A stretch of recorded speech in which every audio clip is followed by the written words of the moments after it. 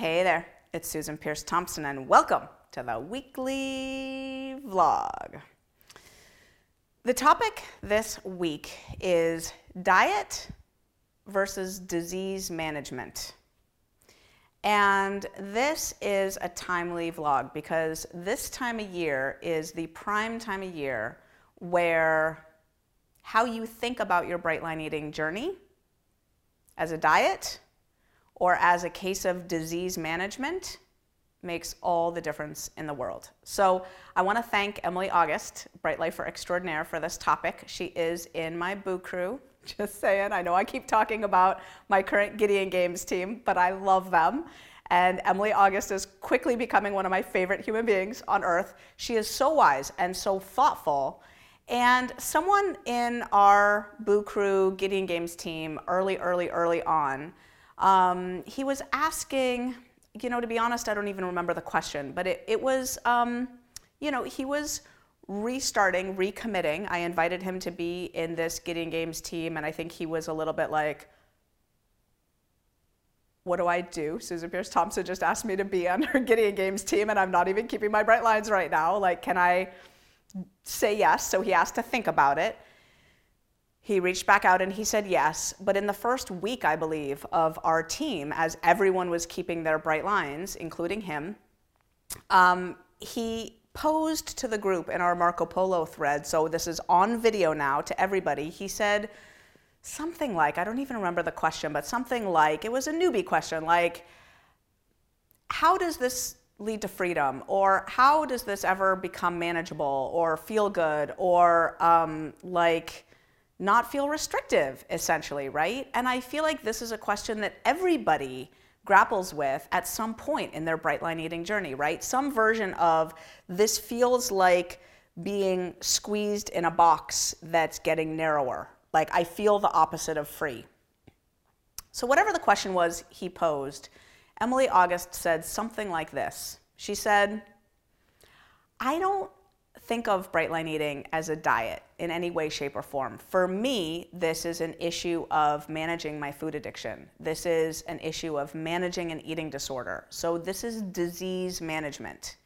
And everything I do around my food has that awareness in mind. And I want to talk about that right now because this time of year is the classic time of year where a symptom of the disease of food addiction tends to be especially problematic. And the symptom is the brain whispering for exceptions, for, if you have a real diet mentality, for cheats. We don't use that word around here, but I know they do out there in the world, for a little, like Winnie the Pooh would say, a little something would be nice about now, right? So I want to get scientific with you for a second because I know that not everybody who watches this vlog or considers themselves in the Bright Line Eating ecosphere considers themselves a food addict, and I know that not everybody would consider themselves to have a disease. So let's talk about those terms for a second.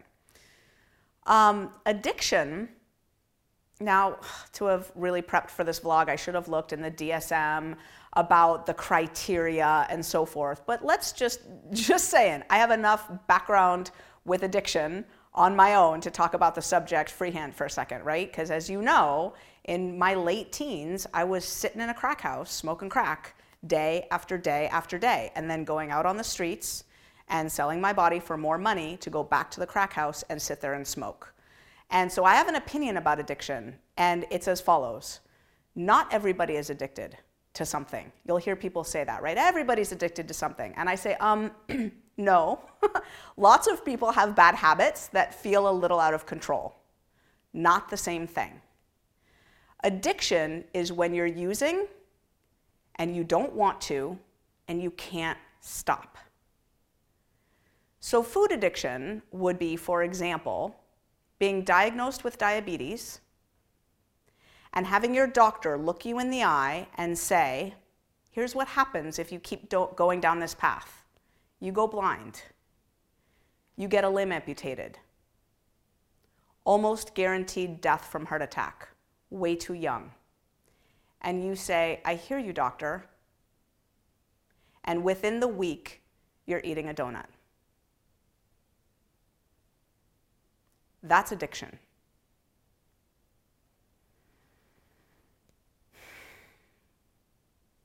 And 63% of us are going to die. Going to die. 63% of us going to die in pain from some disease caused by the excess food that we didn't need that's going into our mouths. And along the way, we're thinking, I should probably be eating differently than I am. I'm not taking care of myself with food. And we're sitting there putting something in our mouth thinking, I don't even really need this or want this. This doesn't even taste that good anymore. As we're watching in some kind of stupor as the elbow bends again and the food goes into our mouth. Just saying, that's addiction. Second point, is addiction a disease? So, the definition of a disease is roughly as follows. It's some kind of condition or state in which some pinpointable aspect of our physiology, some tissue or organ or system or brain area is hijacked or malfunctioning in a predictable way, and there are specific harmful or deleterious symptoms that are being caused. That's what a disease is, and it gets worse over time. Just saying, food addiction is a disease. I can tell you exactly where it's happening in the brain, and I have nucleus accumbens, basal ganglia, right? I can tell you exactly the neurotransmitters that are affected and the hormones, and I have leptin, dopamine. It gets worse with time, predictably. Dopamine downregulation increases, leptin resistance goes up, the inability to stop eating after a normal amount of food goes haywire, cravings get worse and worse. Suddenly you're leaving the house in a snowstorm to go get something from the convenience store late at night when you should be sleeping. Predictable symptoms. And in case you hadn't thought about it like this, the whispering of your brain to eat something off your plan when you have previously suffered with anything remotely akin to overweight, obesity, needing to take medications to manage said conditions, hypertension, heart disease, diabetes, joint pain, neuropathy, sleep apnea. And you now have a brain that's saying, you know, we've had a good run with this bright line eating thing, but wouldn't it be nice to have a little something something because it's a certain time of year? That's a symptom. That whispering, read the book again, Bright Line Eating, read the book. The whispering of the saboteur is a symptom of a part of the brain that is hijacked. It's an area of the brain that is now creating a condition in which you have an idea in your head that is potentially leading you down a path to harming yourself again with food. Food addiction is a disease. And just saying, way more people in this world have it than think they do.